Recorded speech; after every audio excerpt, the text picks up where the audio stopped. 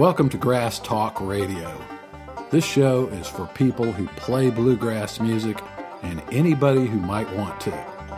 The prison guard shut the iron door behind me. Howdy, folks, and welcome to this edition of Grass Talk Radio. Today, we've got a special treat not only for mandolin players, but for players of any instrument. Today, we are going to listen to a little interview that I did with a fellow by the name of Mike Marshall. And if you were just to type Mike Marshall into Google, you will find out that Mike Marshall is a pretty amazing musician with a very long history. Well, I ran into Mike many years ago at about the time when he went from Florida to California and sort of joined the dog music scene. And one time, and it was a little bit later than this, I didn't talk to Mike about this, but I meant to mention it. I wanted to give you a little tip for getting backstage. If you're trying to get backstage access to one of the big stars, you can do what me and my friend Bob McIsaac did. And that is, what you do is you show up at a modern mandolin quartet show. Bob and I heard that the modern mandolin quartet were going to be playing in Athens, Georgia. Well, Bob owned a 1914 K4 Gibson Mandocello. Really cool thing. And I first learned of the existence of a Mandocello by looking at the album, I think it was Quintet 80, the David Grisman record. And I saw this gigantic mandolin. And this was before Photoshop, but I thought this is just some sort of photo trick. I've never seen anything. This is a gigantic mandolin. Well, I learned about the Mandocello, and my friend Bob McIsaac and bandmate in Cedar Hill, he bought one. He bought a K4 Mandocello. So Bob and I decided to go out and see Mike Marshall perform in Athens, Georgia. And so we tossed the Mandocello in the behind the seat in Bob's little MG, and we rode over to Athens, Georgia. And all you have to do to get backstage at something like a Mike Marshall concert is show up at the back door holding an old Gibson Mandocello case and say you've got an instrument you want to show to Mike, and they let you right in. And we walked in, we opened up the case and shot the breeze with Mike a while, and he played that old Mandocello. And it was great. And he put on a great concert. But I've, bumped into Mike a couple of times over the many years. I've certainly listened to so much of his stuff on record. And I recommend that you do too. So anyway, Mike is our guest today on Grass Talk Radio. And enjoy this chat with Mike Marshall.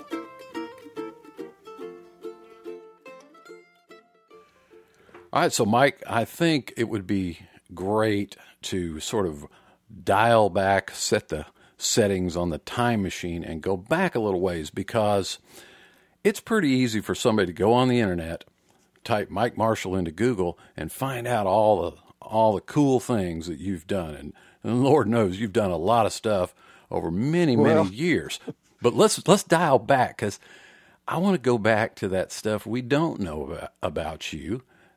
How you started. When I first ran into you, I'm not positive it was the first time I ever heard of you, but it was all that Grisman stuff happening. And yeah. I knew you played guitar, and I knew you played mandolin, and I knew you played fiddle. But prior to that, obviously you had to learn to do those things. How did you get started? Well, I was fortunate enough, our family was from Pennsylvania. And nobody in the family played string instruments, but we were Italian, so there was a little bit of Italian mandolin I found out later in my grandfather's background. But my mom wanted me to, I had a few guitar lessons in Pennsylvania, but hadn't really learned much. When we moved to Florida, I guess I was about 11 or 12, and I was very lucky to have gotten hooked up with just the local guitar teacher there in Lakeland, Florida at the music store. His name was Jim Hillegas. And it was a godsend. Jim was an amazing guy. He wasn't a virtuoso, but he was just one of these great teachers. And he kind of started me over on guitar, made sure that I learned to read, saying the names of the notes, counting out the time as we were looking at the music notation. But Right. at the same time, he had me learning to play things by ear, and he formed a little bluegrass band with some of us young students. And we ended up going to a festival, and that's what really turned my head around. We went to Livonia, Georgia Right. festival in 1971. And that was when the top of my head kind of came off, and I went, oh, my Lordy. But Jim knew all about all that stuff, Doc Watson and all the bluegrass greats who were playing there. I mean, this was, Ricky Skaggs was probably in the Stanley. Yeah, in 71. Marty probably. Stewart was with the Sullivan family. Right. And they were all teenagers. And, so unbeknownst to me, I was dragged into this whole world, and I just ate it up. Jim played all the string instruments. He played a little bit of banjo, a little mandolin, fiddle, dobro, bass. And he introduced me to all the different string instruments right from the get-go. But at the same time, he made sure that I learned theory and learned to read, and he had some weird groups. He'd get like 4 guitar players together, and we'd all be, on Tuesday nights, we'd be playing things like 4 guitar arrangements of Venture tunes. Or playing stuff out of the blockbusters of the 60s books, if you remember those. Just crazy, weird stuff where we'd be forced to kind of sight read. And then at the same time, I was, leaving Livonia, Georgia with a stack of LPs and taking them home and transcribing those mandolin solos off of things like The Country Gentleman with John Duffy or Jimmy Goodrow's solos or Right. or Doyle Lawson or whatever it was. So I was kind of getting really wide musical education right from the get-go. So I really point to Jim and some of the things he turned me on to early on. And I've always kind of been grateful that I got that kind of nice wide start, Yeah, I think he's the kind of guy that, nobody's ever heard of. Right. That can be, sometimes they're the most passionate about it, maybe because for whatever reason, and he sounds a little like me in some ways, that, made his way up the ladder a little bit, but never, had a job, had this and that, and, was just super passionate about what he was doing. And I don't mean this in any way to degrade or denigrate anybody who has achieved an awful lot, but sometimes, some performers I've run into don't really know precisely how they got where they got. And sometimes the people that claw and struggle and, they figured out every little angle and, ways to look at things. And with me teaching, I've had to stop. I've gotten a lot of weird questions that I've had to stop and think about and go, well, I'm not sure how I don't know. I never thought about that. I'll tell you next week, kid. Yeah. That kind of This thing. is one of the great things about teaching, and one of the things I love is that feeling of constant discovery, where you do have to answer the questions. When you see somebody doing something that looks odd and you can't quite even articulate what it is that's going on, Right. sometimes you have to just search your own self and say, Right. well, what do I do? And how can I help this person? Yeah, And I love that essence. I've said many Constant times analysis. that I learn more than my students from a lesson. No doubt. I learned how to teach, from Right. them. No, I'm deep into it these days. So Yeah, I know. I hear what you're saying, and I've always taught. I've always had that part of me going on. In fact, when Jim retired, I took over all of his students at the local music store in my 12th year of high school. He started a little music store down the street and stopped teaching, and I took on his 30 or so students. So Right. that's how I was able to graduate, doing a work study program. Well, that sounds like me. I think I started teaching in 1982. It was just because I would walk into this banjo or this music store, and the guy would ask me. He knew I played some banjo back then. He's like, "Hey, you want to teach? I've got some people who want to take banjo lessons." And I thought, well, so long as I know more than they do, I suppose I could do it, and that's what got me started.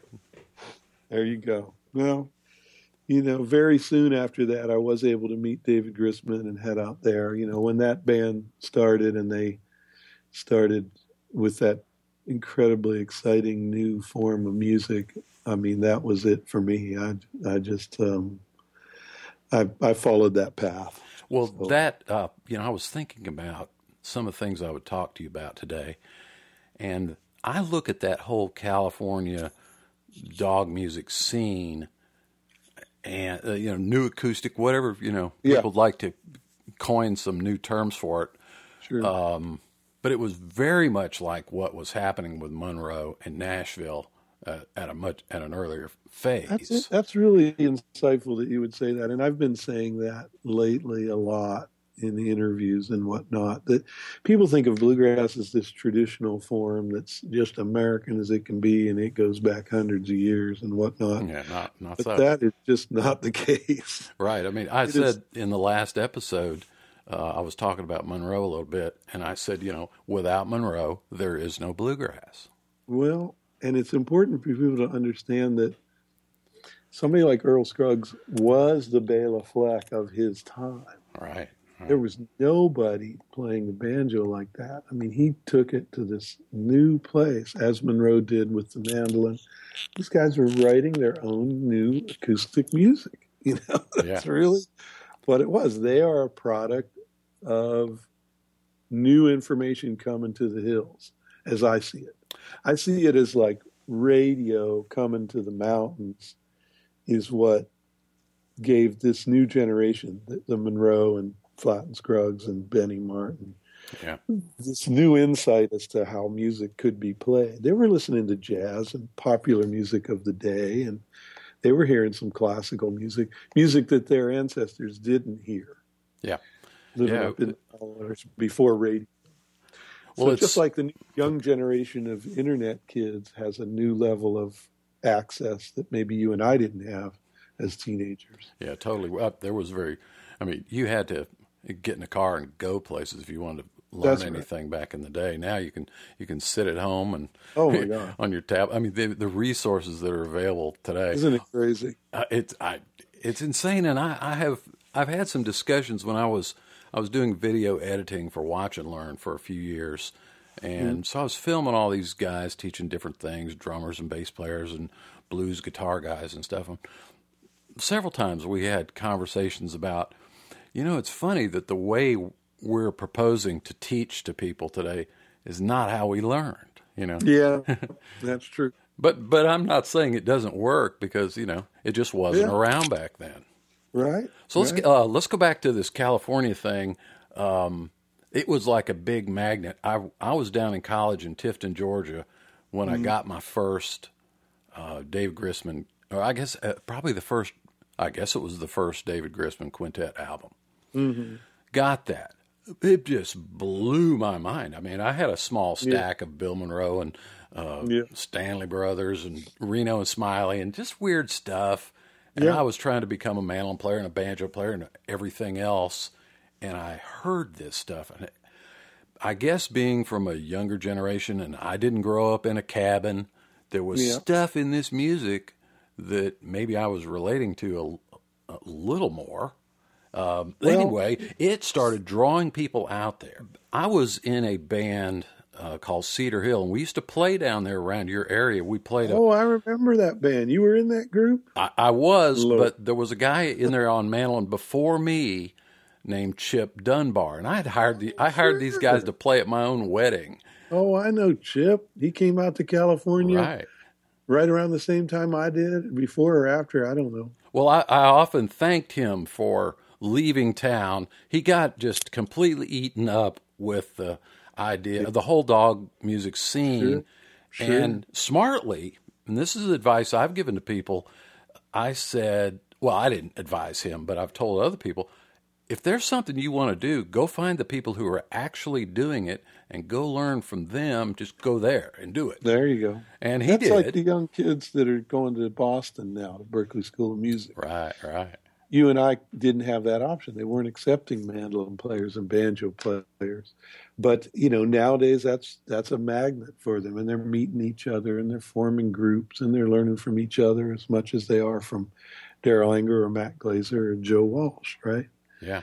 So it's geographic. These kind of things are magnets, and you're right. That's what draws people to a place.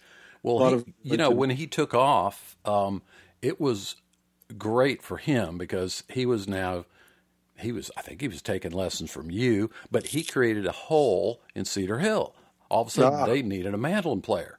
Oh, very good. I had known them for several years, so they auditioned a couple guys. I got the gig, and I was with them for 27 years. Oh, Lord. Just telling the same old jokes, and but we played, a lot of places places you were probably hanging around when you were a kid.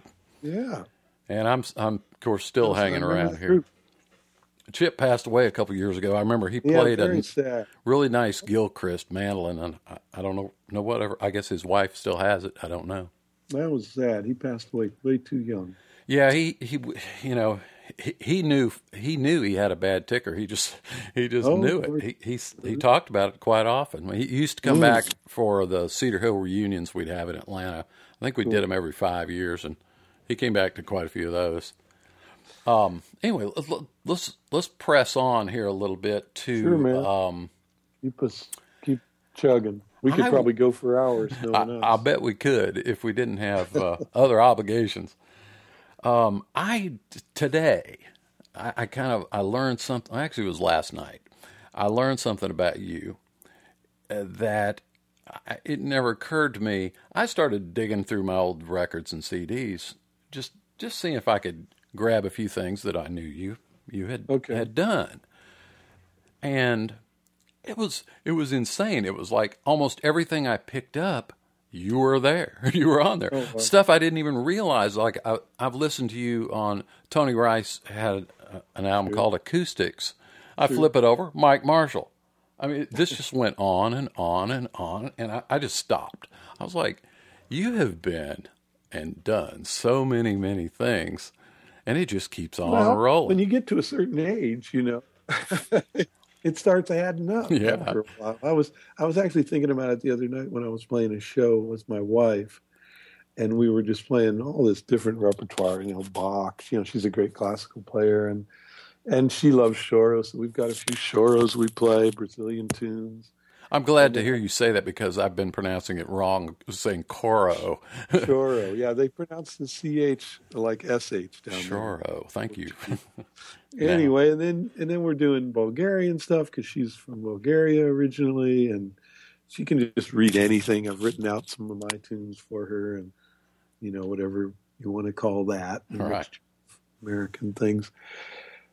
And I just realized, because a lot of her students were in the audience, and they're young. They're like 17, 18 years old, and they're just beginning, And I realized, well, there is an advantage to all these years spent. You just accumulate so much repertoire, and then all those experiences you have playing with all those different musicians. You're learning from every one of those experiences. And I mean, I've gotten to play with some of the best musicians in the world, So, and in situations where it was really critical, a recording or a live show at a prestigious place, and so you're really under the gun, and you have to build the muscle of playing relaxed and having fun and still being as perfect as you can, somehow blending all that together and entertaining the folks on top of it.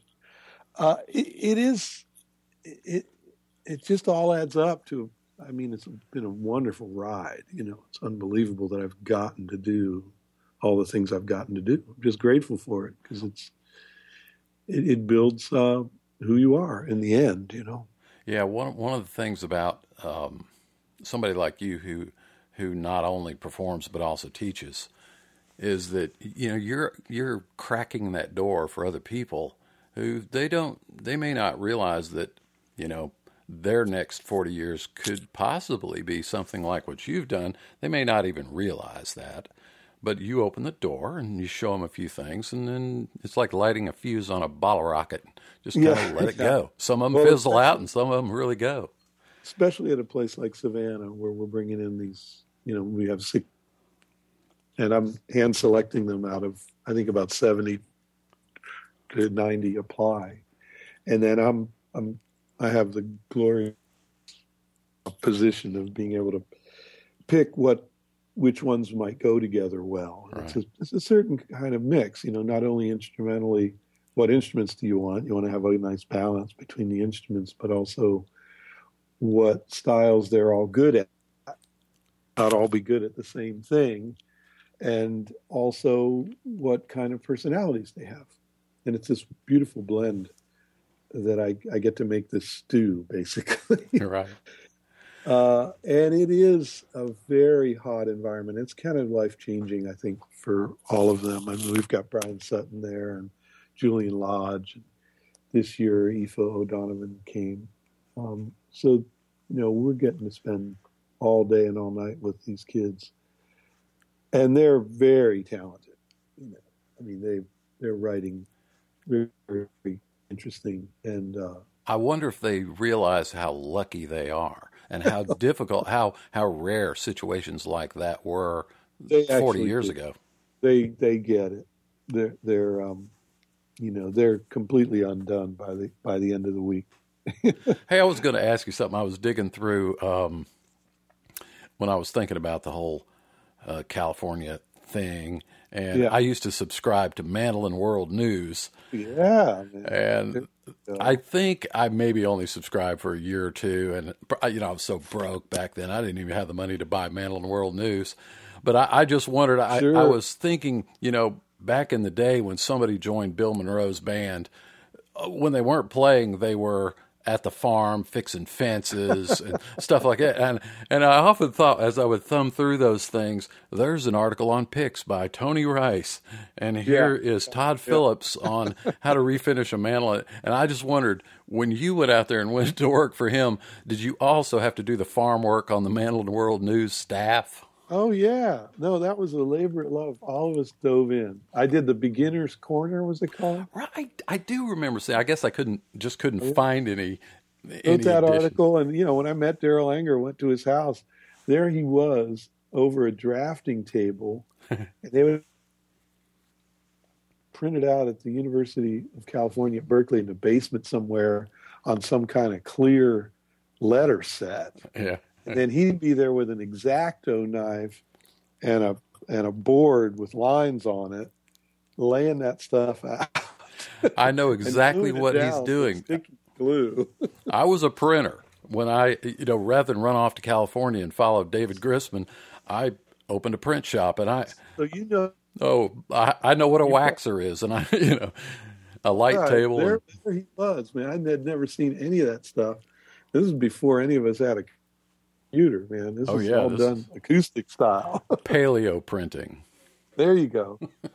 And it was fascinating for me, and nobody, it was hilarious because David Grisman thought he'd start a mandolin magazine, and that would be what supported the band. Right. Because he never thought he'd make a living doing this weird music, He thought, we'll really clean up with this mandolin magazine. Well, of course, the opposite is what happened. Right.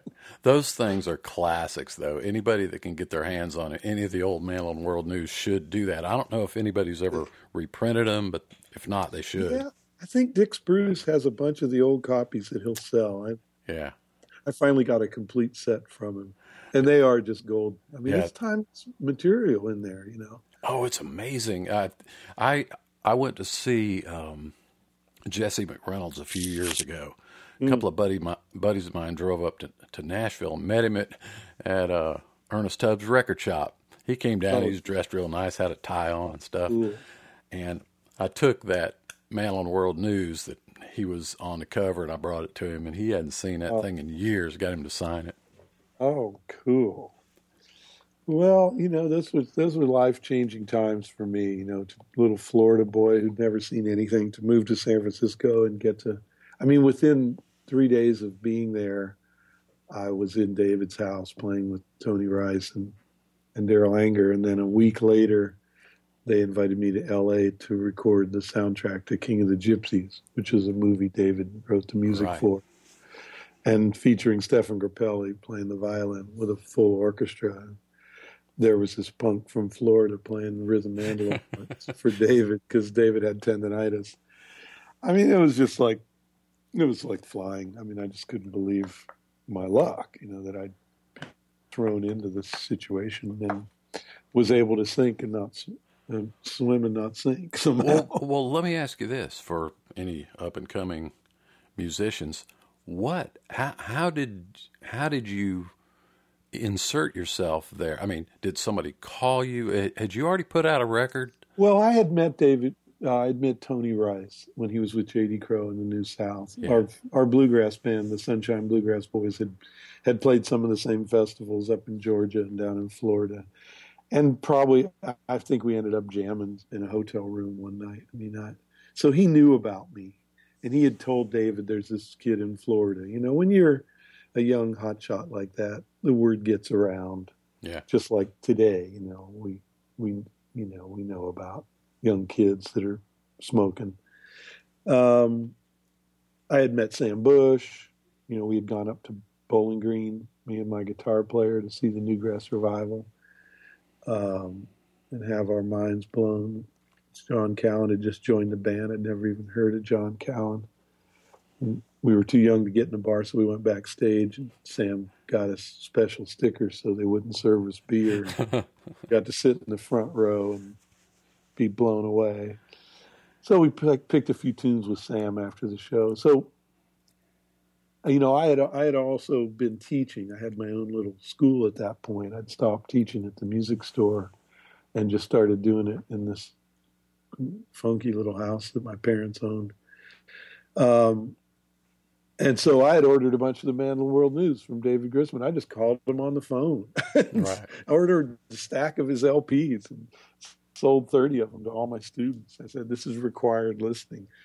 And so he said, hey, if you're ever out here, look me up and we'll play. So I had a friend living in Oakland. I'm Jim Kirkland, mandolin player. Right. I saw Jim. I hadn't seen him in 15 or 20 years, maybe longer. Is he still around? Yeah, he's in Atlanta, and a student of mine was looking for a mandolin.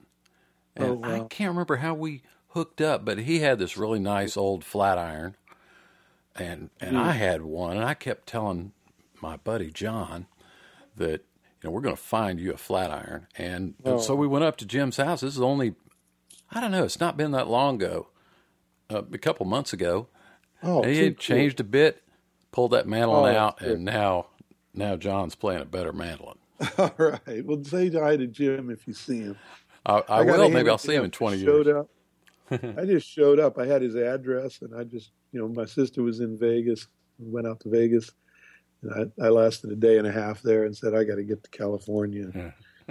Showed up on Jim's doorstep. He let me crash on the floor. And 2 days, he was working already for the Mandolin World News. Right. I remember seeing, I knew I think he came back to Atlanta after that period. Yeah. And I used to run into him around town. He'd be playing, different pickup bands. And I saw him playing out at Six Flags one time, and we sat there and picked a while. Well, that was it. He dropped me over to David Grisman's house. And, of course, I already knew all the tunes off the first record. I could play them on all the instruments. So I thought that was completely normal, that anybody who was obsessed with this music, like all of us were, would just sit down and learn it. Yeah. So, I mean, it only occurs to me now that if some kid were to show up on my doorstep and knew all my tunes, well, hell, I'd move him in the basement, wouldn't you? Yeah, absolutely. Here, son. He could be handy if you get a gig. Play mandolin for me. That's funny. Well, Mike, listen, if somebody wants to, I'm sure it's as simple as going to Wikipedia or going to Google and punching it in your name. But I think probably, correct me if I'm wrong, probably the best place to stay up with whatever you're doing and your instructional materials, everything is probably MikeMarshall.net. Is that correct? Yeah, that's my website. Although, I'm not so active on it in terms of like constantly blogging or anything like that. Right. It's there, I'm even putting up gigs. I'm pretty actually not that. I'm pretty lame about this. Hey, you're a busy guy. Most of my energy these days is going to this, teaching online with the School of Mandolin, the Artist Works Right. that I work for, and I just love doing that. It's an amazing thing what they've created, and so between that and then playing concerts and finishing up a few recording projects, Katerina and I just did one, and she just did a solo recording. So I'm deep editing those two projects right now. But every day I'm visiting my website, and I don't know if you understand how it works in terms of the video exchange concept. Yeah, I have definitely looked into that. I think a lot of other people are advertising for you. You can go to Mandolin Cafe and pretty well keep up with what's going on. But yeah, I like that whole concept of being able to get feedback. I've watched some of those. I think several people have posted examples of it. That exchange, and that's really helpful. I do that some with my students too. I never really cared for the Skype one-on-one live lessons. I just found it technically just distracting. But that exchange of videos, I think, is a wonderful before idea. Joining Artist Works, it's a very cool thing, just because, especially at this point, I mean, I've done thousands of them at this, 6 years into it now. Right. And I can really pinpoint and see what's going on with a student. And then, I only have to say it once or twice in the short time that I give an exchange. And then they can watch it, 30 times or whatever. Right. So I think that there's a kind of focus that happens when you watch a video that might not happen even in a live lesson, oddly enough. Oh, I think you're right, because I taught live one-on-one lessons for many, many years. And then I got started doing these video lessons for Watch and Learn. And I can't tell you how many times I've repeated the same thing for a live person. But, you give them a video. Maybe they were just repeating it at home. But it's there. It's sort of like cast in stone. And if they didn't get it, they just rewind and hit it again, There you go. I mean, it's interesting to me how it's worked. Really enjoyed it. And like you said, I mean, I'm learning from them too. I'm learning how to teach because I've kind of got my head wrapped around it pretty deeply these days. They also send me all kinds of crazy tunes. I love that part. Yeah. Whether it's some obscure Irish thing or a swing tune or an obscure bluegrass tune that I hadn't learned, So I'm keeping up on learning new material constantly. So that's been kind of exciting. Yeah, that's fun. I've always felt like my little niche in teaching was to try to take a beginner and make them sort of like jam session ready. Teach them those 10 standards that teach them how to play the chords. Just really kind of like get them where they can go out and actually play, because that's when the real learning begins. Is when you begin to actually participate. That's really true. That's a good point. And there probably are 10 tunes, that'll kick that ball down the road. And just learning to do a good chop and play in time, right, will get you in the game. Yeah, I made a little. Well, let me tell this little story real quick. We'll finish up with this. So one day, I had a student of mine, and we started. He was asking me 10,000 questions, and he wanted to be able to go to jam sessions. I said, well, I'll write you out the chords I gave him 15 or so songs. Yeah. And he had this little sheet he would carry with him to the jam session, and it helped him.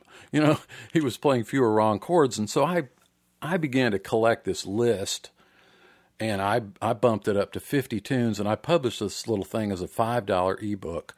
The 50, the chord progressions of the 50 most played bluegrass jams. Hey, well, one day, let me tell this. One day, I'm just looking at, I sold a book, I sold a video, and I look, Mike Marshall. I'm like, what? Whoa. It's got to be like Mike Marshall from Tuscaloosa, Alabama. It can't be. I just had to see this thing, man. I was like, what has this guy done? This is so cool. I was like, now, why in the world would Mike Marshall want this? He surely doesn't need this. So I sent you an email. And you tell me, you paraphrase what you told me. Why in the world did you buy that book? Well, I just had to see how you laid it out. It was just such a beautifully clear, clean concept. You had like Dark Hollow, 3 different keys. Right, and right. Sometimes you get these books and they're just a mess to look at.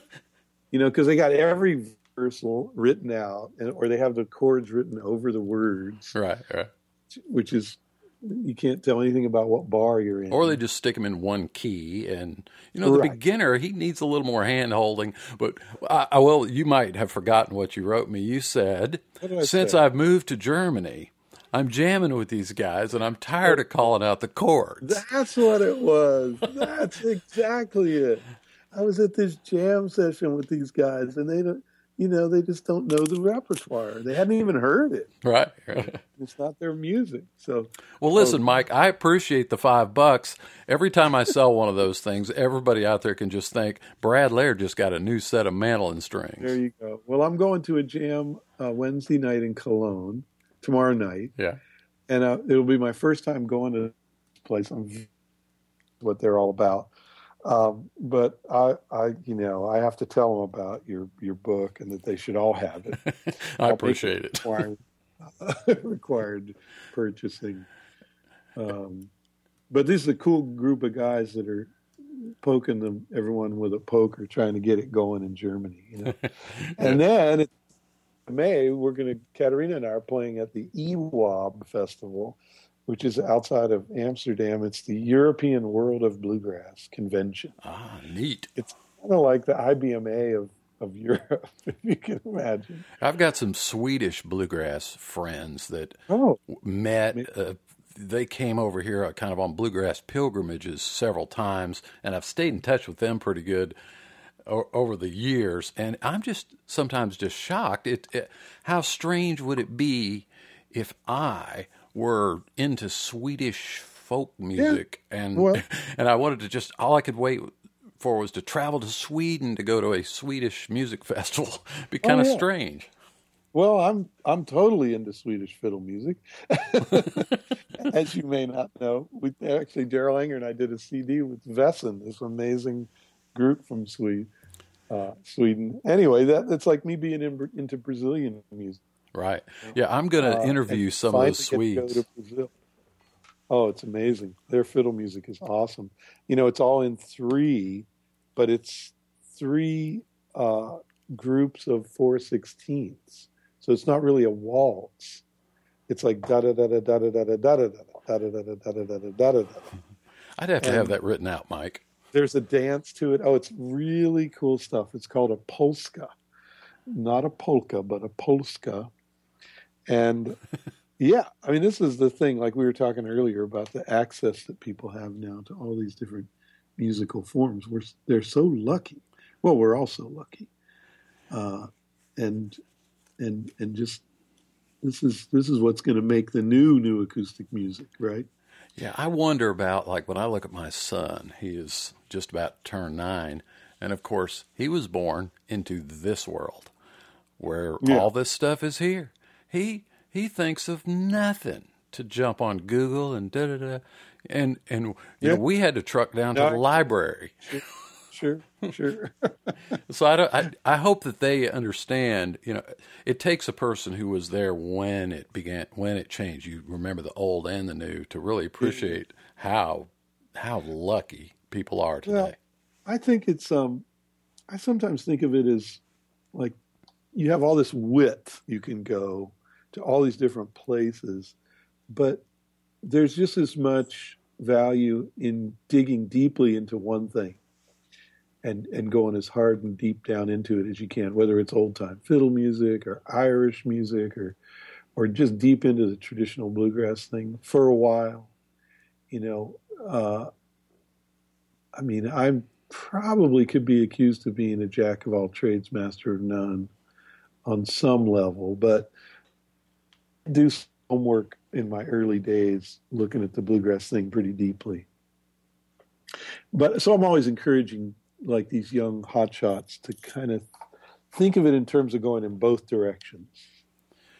Yeah, I think that concept is true. Even, let's say you've got a beginner, maybe somebody learned to play the banjo, and they're trying to learn 5 tunes at once. I've always said, get good at something.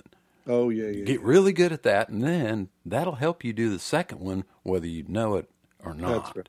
And that's true for styles or individual tunes or that's right. Anything. Yeah, try to be good at something. Well, I'm big on, hear all the notes of that beautiful song played. Right. And it's one of the trickiest things about bluegrass because it's so exciting when you get those tempos going, and it's often one thing to play a chop at that tempo, but it's a whole nother to actually get all those eighth notes and get to where you can hear them. And that's where I tend to focus people back in on, hey, let's clean this thing up and make it as nice as we can, and really appreciate every note. Yeah, I think when you get our age, and I think you're about 2 years older than me. I'll be 60 in July. Yeah, so exactly 2 years. At a certain point, speed isn't as important. I listened to some old tapes of, me playing with Cedar Hill back in the 80s. I can't even believe how fast we just ripped through everything. Yeah. And today, I can't comprehend it like that. I just, No way. I guess that's why young people, are born, because, they can take it up. And, you don't see many, 50-year-old prize fighters or sprint runners either. There you go.